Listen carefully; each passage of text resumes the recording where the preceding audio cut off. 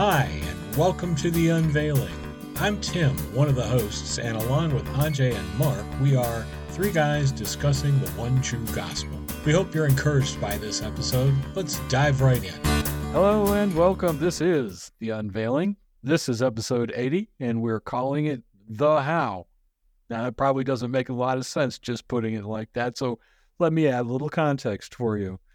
We are told, we're taught, we're encouraged in our walks as Christians to live by the Spirit. And that's a really nice thing to say, but I think one of the questions we get most is, how do I live by the Spirit? What does that entail? Now, we did do some episodes in the past. Episodes 21 through 25 were on the Holy Spirit, but they really didn't touch on this specifically. And I know we've talked around this subject a few times, but I don't think we've ever clearly gone into this and say, this is how you live by the Spirit. And one caveat for our friends who are not yet believers, this isn't really going to apply to you. This only applies to believers, because when we get saved, the Holy Spirit comes and lives within us, and then he's in a position that we can give him control of our life, more or less. And that's part of, and I'm sure you'll hear plenty more, how to live by the Spirit is by letting him have control. But anyway, enough of me blathering on. Let's kick it to one of the smart guys. Mark, good evening. How are you? And would you like to take it from here? Well, the smart guys aren't here, so I will speak instead. But hey, I can't let this go by that. Wow, I'm impressed, man. Number 80. I didn't even think about that tonight. This is our 80th podcast. I don't know what kind of specific anniversary that is, but I'm just thankful to have been a part of it. I can't believe we've already done 80. So to just kind of address what Tim just said, I want to take one more step back. I think our main focus will be today about how we walk and live by the Spirit. But there's a question that comes before that in my mind. And the how of things is what kind of has been on my mind for a while. And I've mentioned it a few times on the podcast that whenever I come across writings in the New Testament especially, but the entire Bible, that seem very legalistic, that seem to contradict the gospel, the message of God's grace, that the righteous will live by faith from first to last. When I read things that seem on their face value, it's always really important, first of all, to take in the context of who's writing this, to whom they're writing, and why are they writing, but then also to interpret that by the rest of the Bible, letting Scripture interpret itself. So when I'm reading the Apostle Paul, and I read him doing Christian teaching on Christian living, that sounds very much like you need to do this, you need not to do that.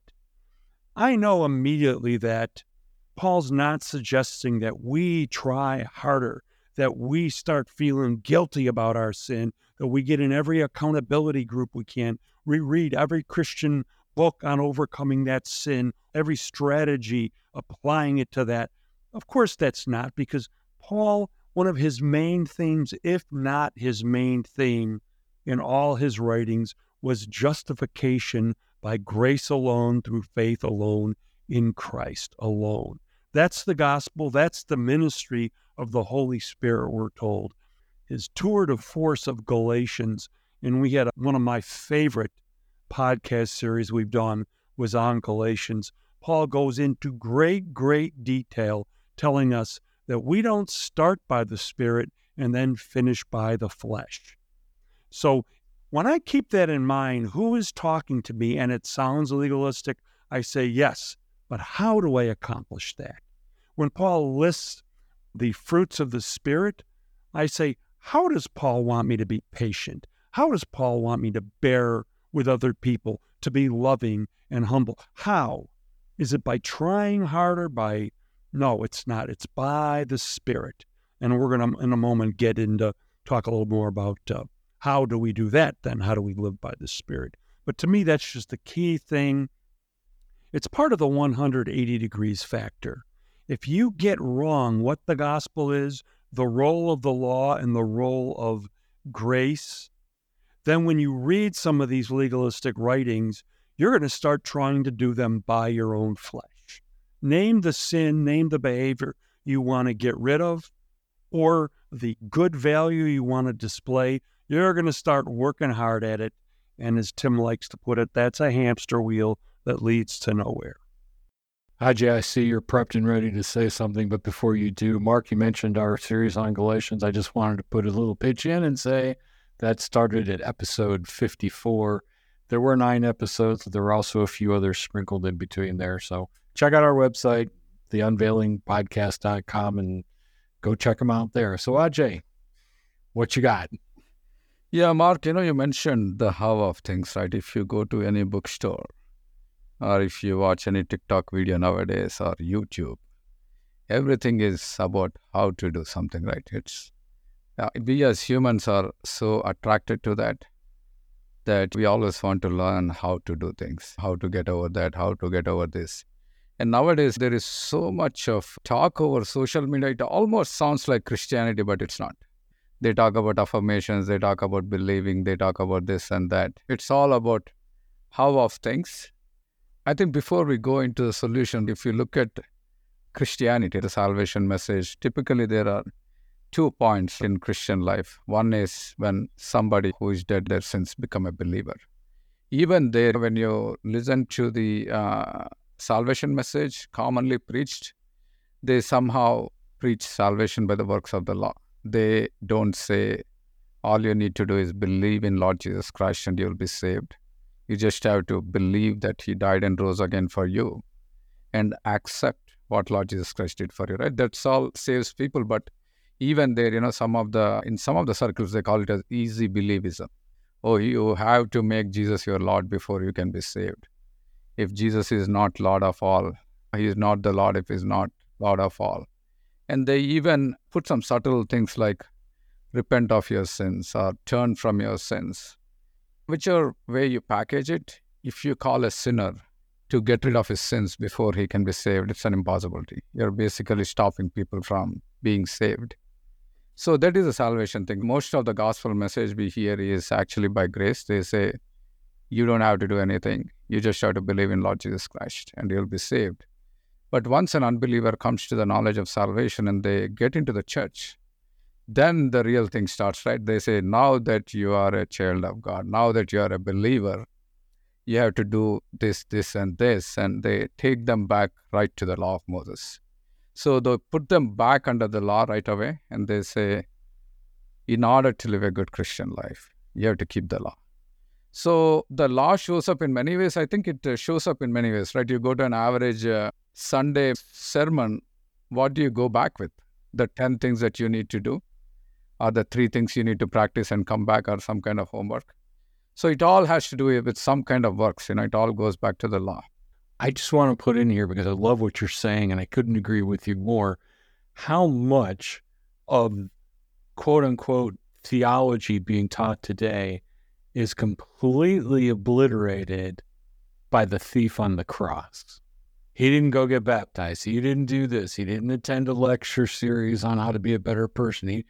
He looked over and basically said, you don't deserve this, and I know it. And God said, and today you will be with me in paradise. How much of this excess, overbearing theology is destroyed by that one example? Yeah, that's a great point, Tim. Yeah, I don't even think he prayed the salvation prayer. What? He said, Lord, remember me. That's it. And for him, right, it's interesting because for us, we have to believe in the cross. And for him, it's right next to him. He saw the cross and he said, Lord, remember me. At that point, he realized that the man next to him was no ordinary man. He was the Son of God. His eyes were opened. In fact, the guy on the left-hand side is still bashing. Oh, if you are the Savior, why don't you save yourself and save me, kind of thing, right? A lot of people come to God with an entitlement mentality, challenging God. That's not how salvation works. And he saw he's the Son of God. And he said, Lord, remember me. And look at the Lord's response also, Tim. What did he say? okay, I'll see. I'll let you know. I'll go back and tell you whether you are saved or not. That's not quite how I remember that, Jay. He said, today you'll be with me in paradise. That means on that day, actually, Lord was going to paradise, and then the thief is also going to paradise with him. So that's so awesome. Yeah, it's a great point, Tim. I wanted to comment. There's a little bit of a rabbit trail, but it'll only take a second. Ajay, you used a term which I've never liked. I felt it's like way too weak, but to accept the Lord Jesus Christ. You fall off the proverbial cruise ship. We always have people falling off of cruise ships, don't we, in our podcast? No, Mark. I think just to clarify, I did not say accept Lord Jesus Christ. I said accept the offer of salvation. Right. Well, however you want to put it, accepting the Lord Jesus Christ. I'm not saying that's your terminology. That's a famous term that pastors have been preaching for centuries. You must accept the Lord Jesus Christ. And I've never liked it because it's too weak. We don't accept them. That's like someone's talking you into it, and then you're like, okay, I'll accept it. If you're drowning in the ocean, you're going down for your last time, and someone throws you that life preserver, you don't accept the life preserver.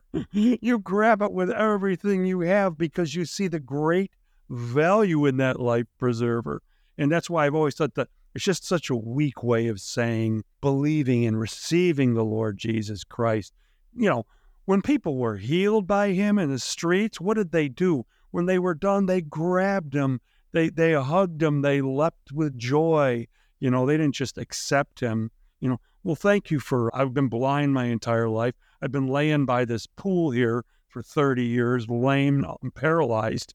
I accept you. No, that it's just such a weak word for believing and receiving the best news ever, the Lord Jesus Christ himself. Sorry, it's a little bit of a bunny trail, but I just wanted to bring that up. That's a great point, Mark. One thing I want to say, and this has been our theme now for probably 2-3 months. All roads lead back to Jesus Christ himself. This is just another prime example. He is the how. He's not only the what, the why, the where, the who, the when. He's the how. Everything we do is in Christ.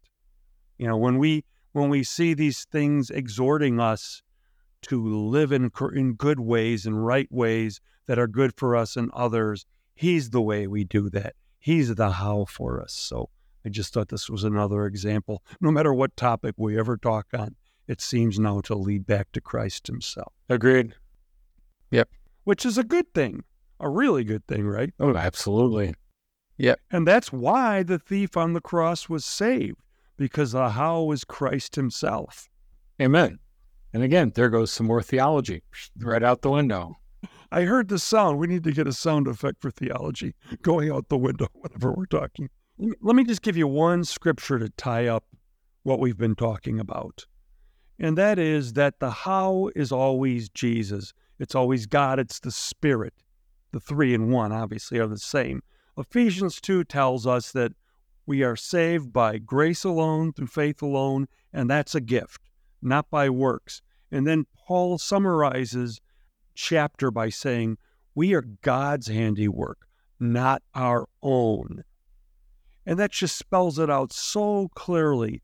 If we want these good things that the Apostle Paul or the Apostle Peter or whatever you're reading in the Bible is encouraging us, exhorting us to have in our life, we're not the ones who start working on ourselves. We turn to God. We set the eyes of our heart on him. We rest in Christ, and we let the Spirit accomplish those things. He who began a good work in us will be faithful to complete it. That's so clear, and I've heard so many pastors use that and then go right from that into preaching the law. It's like, wait a minute. These aren't just like fancy, nice, flowery little mottos and sayings that we put on wall plaques. This is literal. God began the work. We began by the Spirit, and he's going to finish the work by the Spirit. Yeah, Mark, I wanted to read that. You mentioned this a couple of times, right? He who began by the Spirit also, it's beginning in the Spirit and also ending in the Spirit. I wanted to specifically focus on a couple of verses in Galatians chapter 3, starting from verse 1 till 6. I want to draw out one point. O foolish Galatians, who has bewitched you, that you should not obey the truth, before whose eyes Jesus Christ was clearly portrayed among you as crucified. See, here we see Christ and Him crucified, we talk about all the time. And then He's asking them a question. This only I want to learn from you. Did you receive the Spirit by the works of the law or by hearing of faith? So clearly it's a rhetorical question. So the answer is by the hearing of faith. And then He goes on to say, are you so foolish, having begun in the Spirit? Are you now being made perfect by the flesh? Have you suffered so many things in vain, if indeed it was in vain? Therefore, He who supplies the Spirit to you and works miracles among you, does He do by the works of the law or by hearing of faith? And just as Abraham believed God. So here you see how He beautifully ties the justification by faith to how we walk in the Spirit. And he quotes the thing in verse 6. Abraham believed in God, and it was counted to him for righteousness. This scripture was quoted in Romans with regards to justification by faith. And here he is quoting the same scripture with regards to walking in the Spirit. So what he is saying is, you began in the Spirit. How did you begin in the Spirit? He says, did you receive the Spirit? When you believed, when somebody believes in the Lord Jesus Christ, the first thing that happens is they receive the Spirit. So the question he's asking is, how did you do that? Did you receive the Spirit by the works of the law or by the hearing of faith? And then he goes on to say, why are you so foolish? You have begun in the Spirit. You received the Spirit by the hearing of faith. And now are you trying to be perfected by the flesh? Again, the word the flesh is here. The contrast is the opposite of hearing of faith. Either you do the works of the law or you simply believe what you heard. So simply believing what you hear is faith, and doing the works of the law is being made perfect by the flesh. So what he is saying is, it's happening in most of the churches. You begin with the Spirit, you begin with faith, and immediately you go into the works of the law. And that's what is being made perfect by the flesh. So sometimes we see flesh, especially in Christianity, when we think of flesh, we only think of bad things, right? The sins and all that, or don't make no provision for the flesh. We always think in terms of sinning. But here, clearly, that's not the context. Here, the context is, are you being made perfect by the flesh? So what it is saying is, if you're trying hard to not sin, or if you're depending on your own strength, not to sin and please God, or if you're going to God based on your works for your sanctification, all that is trying to be made perfect by the flesh. So the bottom line here is, by going back to the justification scripture, just as Abraham believed God and it was counted to him for righteousness, just as you began, how did you begin? You heard the gospel and you believed it. And how do you walk in the Spirit is the same thing. You believe the gospel and believe it. And what is the gospel? His death, burial, and resurrection for me.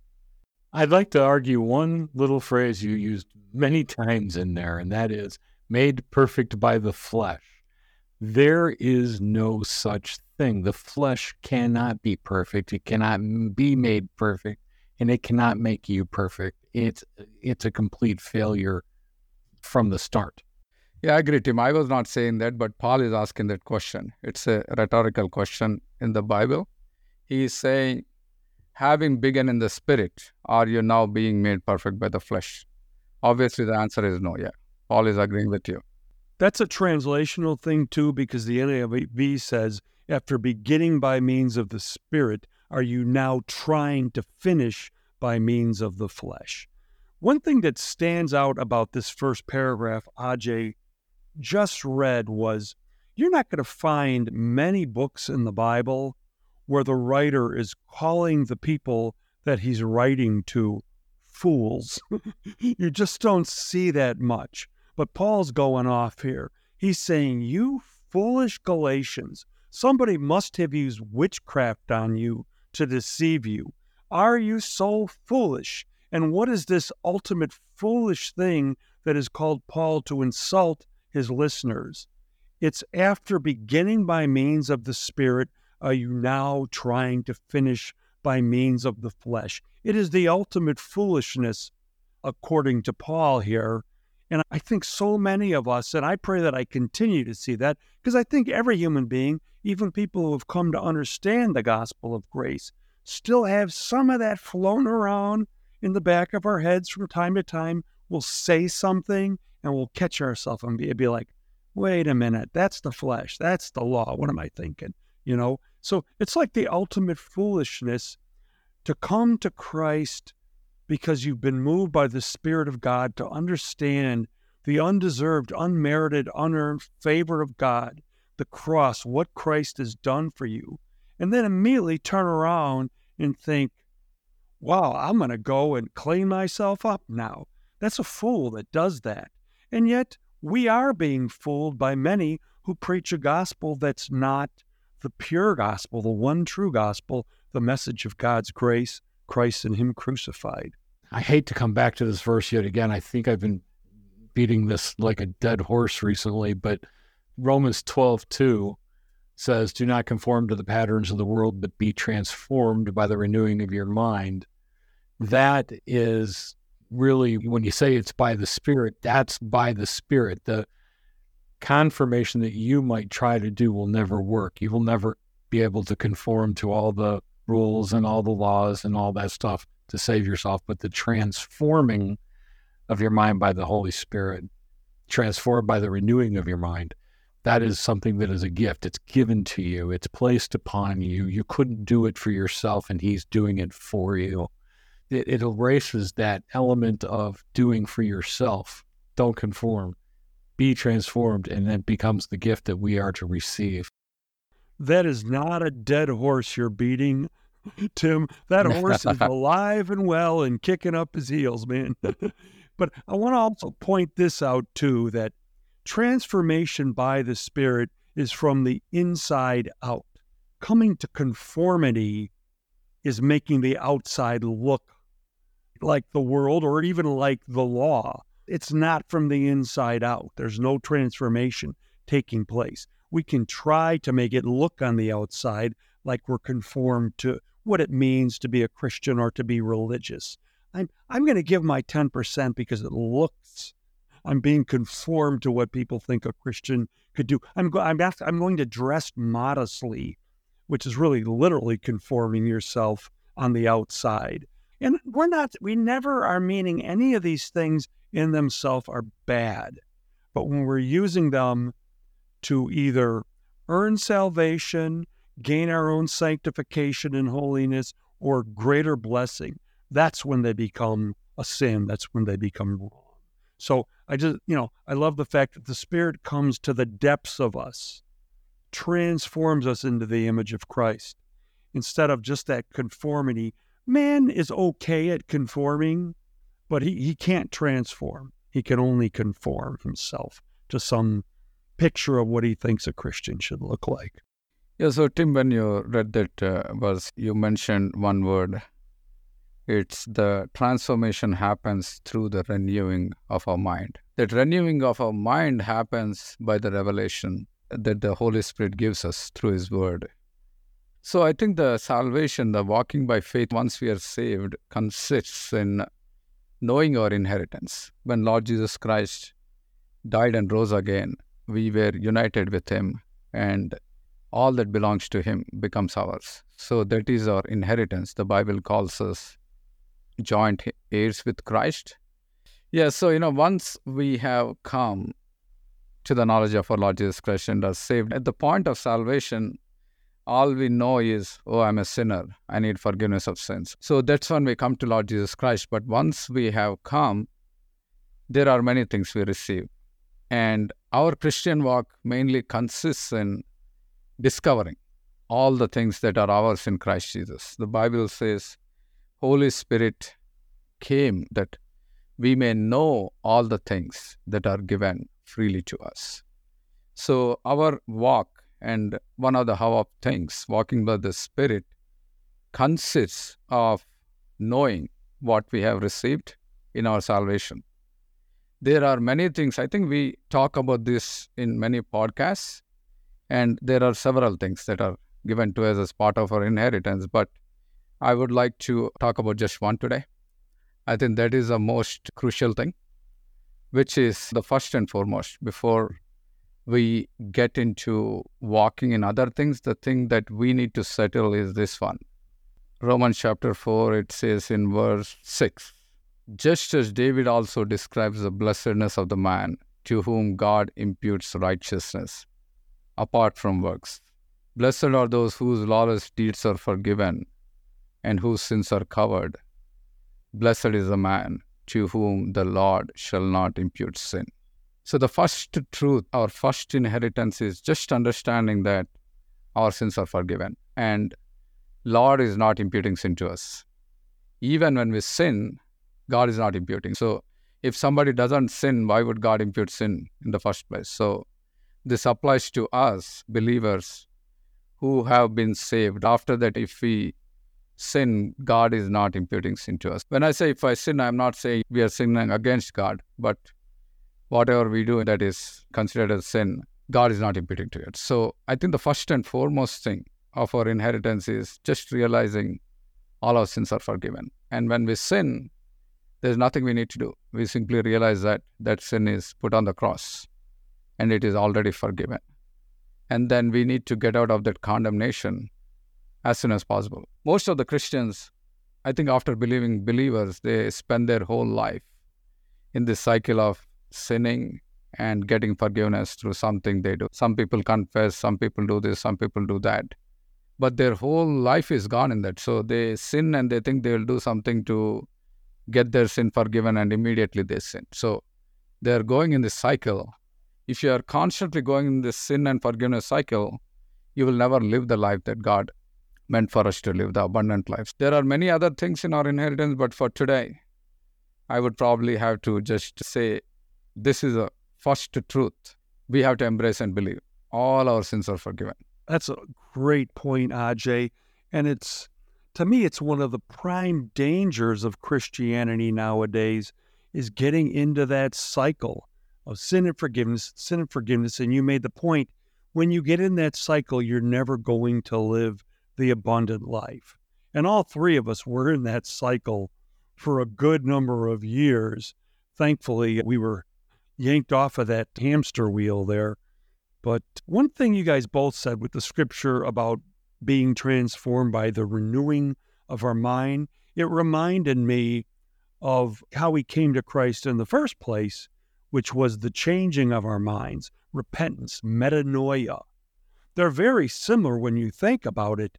We changed our minds about who Christ was, about our ability to not sin and to keep the law, and about, the knowledge that faith is the gospel, faith in Christ.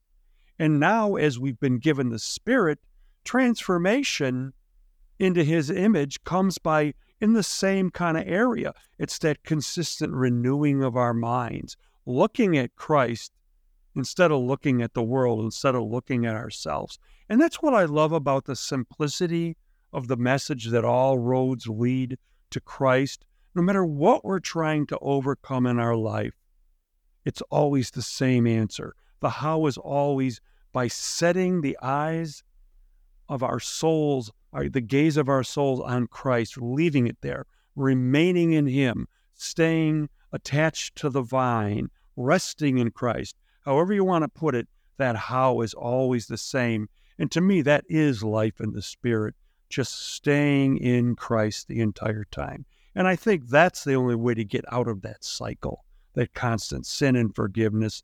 I don't feel like it's any great compliment to Christ and His perfect work and the great sacrifice He paid for us to constantly be doubting it, to constantly think, I have to confess everything. If I don't, I haven't been purified from unrighteousness.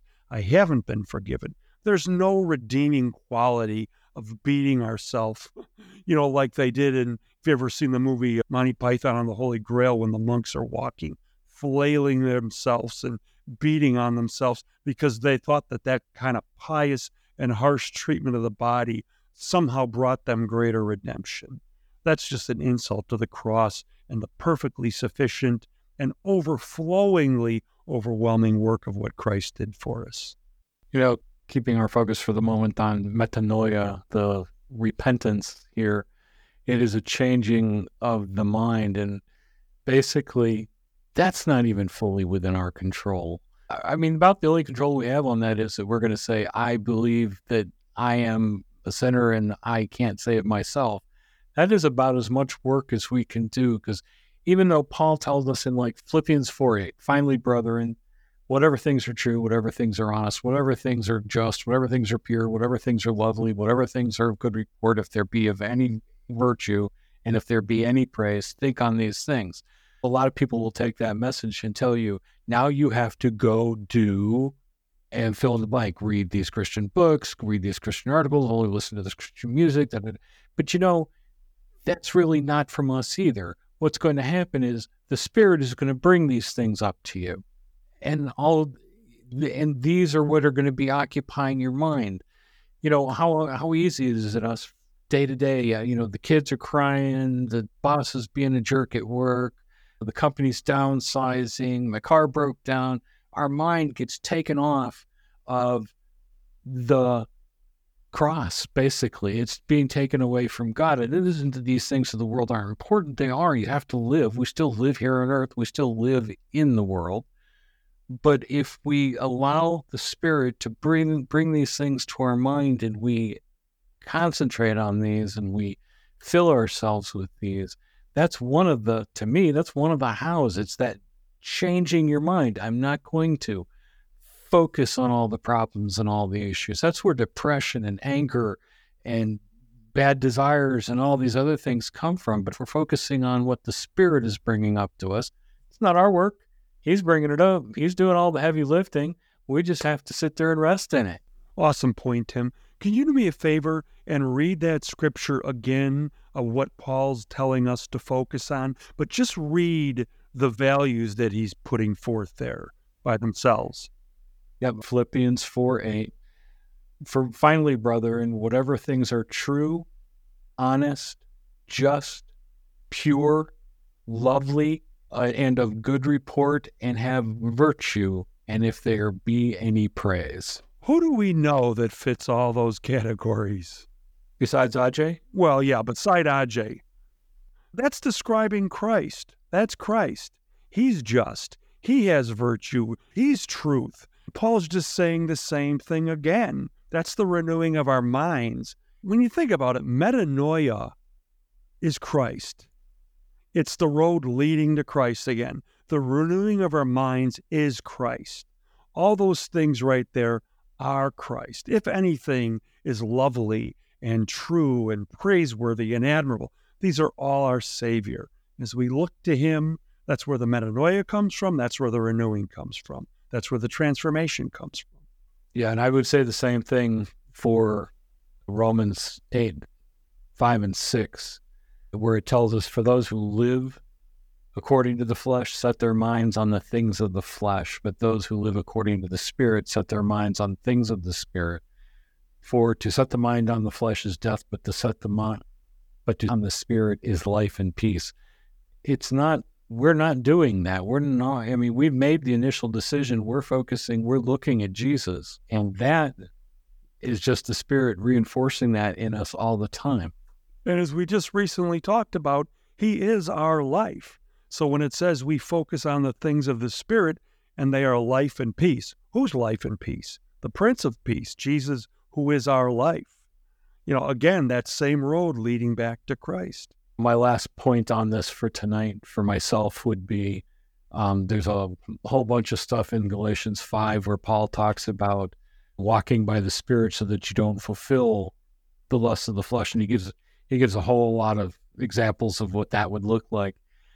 These are not things that we're being warned or taught to stay away from, but rather I look at these as evidence for me in my life that I am allowing the Spirit to transform me, because these things will come out of me, not because I'm working harder and I'm buckling down and I'm reading the right stuff, but because the Spirit is flowing in me. And too many people take those and say, well, if you're doing any of these bad things, you're not a good Christian. Da, da, da. Well, we are human beings. We're not perfect. We are going to get this right for the most part every time from the start. Some people, you will look at their transformation and you'll be amazed by how big and grandiose it seems. And you'll look at others and go, dude, that man is lost, and I feel like I'm that man sometimes because I get angry. I do these things, some of these things. We can't let that take our eyes off Christ. We can't let that become an impediment to the Spirit working in us. We just have to, like you said, we sin, we move on. We have to just keep moving forward and keep our eyes on Christ and let the Spirit do that transformation in us. It's a journey for most of us. Would that we could all be changed in the blink of an eye and a flash of light and a big thunder roll or something. But, most of us have to walk through life in faith and in trust. That's exactly how Ajay did become a Christian, by the way, Tim. Flashing lights and rolling thunder. That's it. We pick on Ajay because we love him. That's right. Guys, we're rolling up on the end of the episode here, and I think we should probably take the chance now here to summarize what we said today, and I'll ask you before we end if you think we should keep on this for next episode. I think there's still plenty more that can be brought up on this topic that, if you agree with me, we'll segue into that at the end of this. So, Mark, I let you start it off. Let me let you start ending it off. Well, I think one of my favorite things I said in this episode, bouncing off the title of this, the how of things, is that Jesus himself is the how. He's the what, the where, the why, the when. He is our all in all. Man. And everything we do, everything we think about when we're in church, the words that are spoken, the music that is sung, everything we do should lead to Christ. And should's not even the right word. It's a flowing out. It's a response. I love the old hymn that the music was written by Beethoven called Joyful, Joyful. It says, joyful, joyful, we adore thee, God of glory, Lord of love. Hearts unfold like flowers before thee, turning to the sun above. Just as a flower, by lifting its petals toward the sun, unfolds and is transformed, that's the same with us. It's not a should, it's not a try harder, it's a human being's response to its own Savior, its own Creator, who we were created for.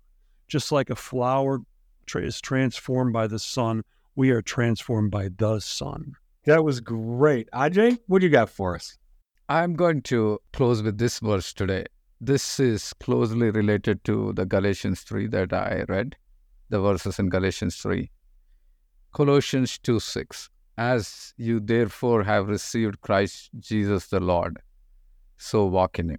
Just one simple sentence. As you therefore have received Christ Jesus the Lord, so walk in him. So how did we receive the Lord Jesus Christ? By faith. By faith alone, in his grace and in Christ, in his finished work. And now once we have received Christ, we are in Christ. And Christ is in us. And how do we walk in him? By faith again. By faith that we are in Christ, and by faith that Christ is in us. And we will talk about it later. I think there are many things to talk about it. The in Christ reality is all the things that we have in Christ and the inheritance we have in Christ, and hopefully next time. But for now, I think it's simple, right? On our side, I think we talk about many things, but when the rubber hits the road, what do I have to do? What must I have to do? It's the same answer. Believe on the Lord Jesus Christ. That's the answer. Amen. Amen. And I'm going to touch on one thing. I brought up Galatians 5:16-25, where Paul is talking about the works of the flesh. And if you look very carefully, I'm going to pick out just a couple of words because I love phraseology. And the phraseology of this is pointing towards what we've been talking about. He says, the works of the flesh are these. and he lists all the bad things. And he says, but the fruit of the Spirit is this. He's not saying, and no, we combat the work of the flesh by doing the work of the Spirit. He goes, no, the fruit of the Spirit, what will be developed in you by the Spirit and will come out of you naturally are these things. And that's this whole concept of working to gain God's love or to gain something else from God. You can't do it. We can show you 100 different ways or it's not true. And walking in the Spirit isn't pulling yourself up by your bootstrap, putting your shoulder to the wheel and your nose to the grindstone. It's resting in God. It is just renewing your mind by letting the Holy Spirit bring things up in your mind to you. Mark said Jesus is the how. That's all we need to know. But this has been a great discussion tonight, guys, and it looks like we're going to do the how part 2 next week, so we hope you'll all join us. And in the meantime, if you want to check out some of the older episodes that we've spoke about earlier in today's program, feel free to jump on our website at theunvailingpodcast.com, where all of our old episodes are kept, and some of our blogs. And we look forward to seeing you, and we'll talk to you again the next time. Tim again. Thanks for listening today. We hope you were blessed by today's message. If so, we encourage you to subscribe and share our podcast with your friends and family. Our entire catalog of episodes can be found on our website at www.theunveiledgospel.com, or you can listen and subscribe on most popular podcast apps. If you have any feedback or questions, you can send us an email to theunveiledgospel@yahoo.com. You can reach out to us on our Facebook page, The Unveiling Podcast, or you can leave a question or comment on our listener line at 352-398-0089. Maybe you'll hear yourself on a future episode. That's it for today. As always, God bless, and we will talk to you the next time.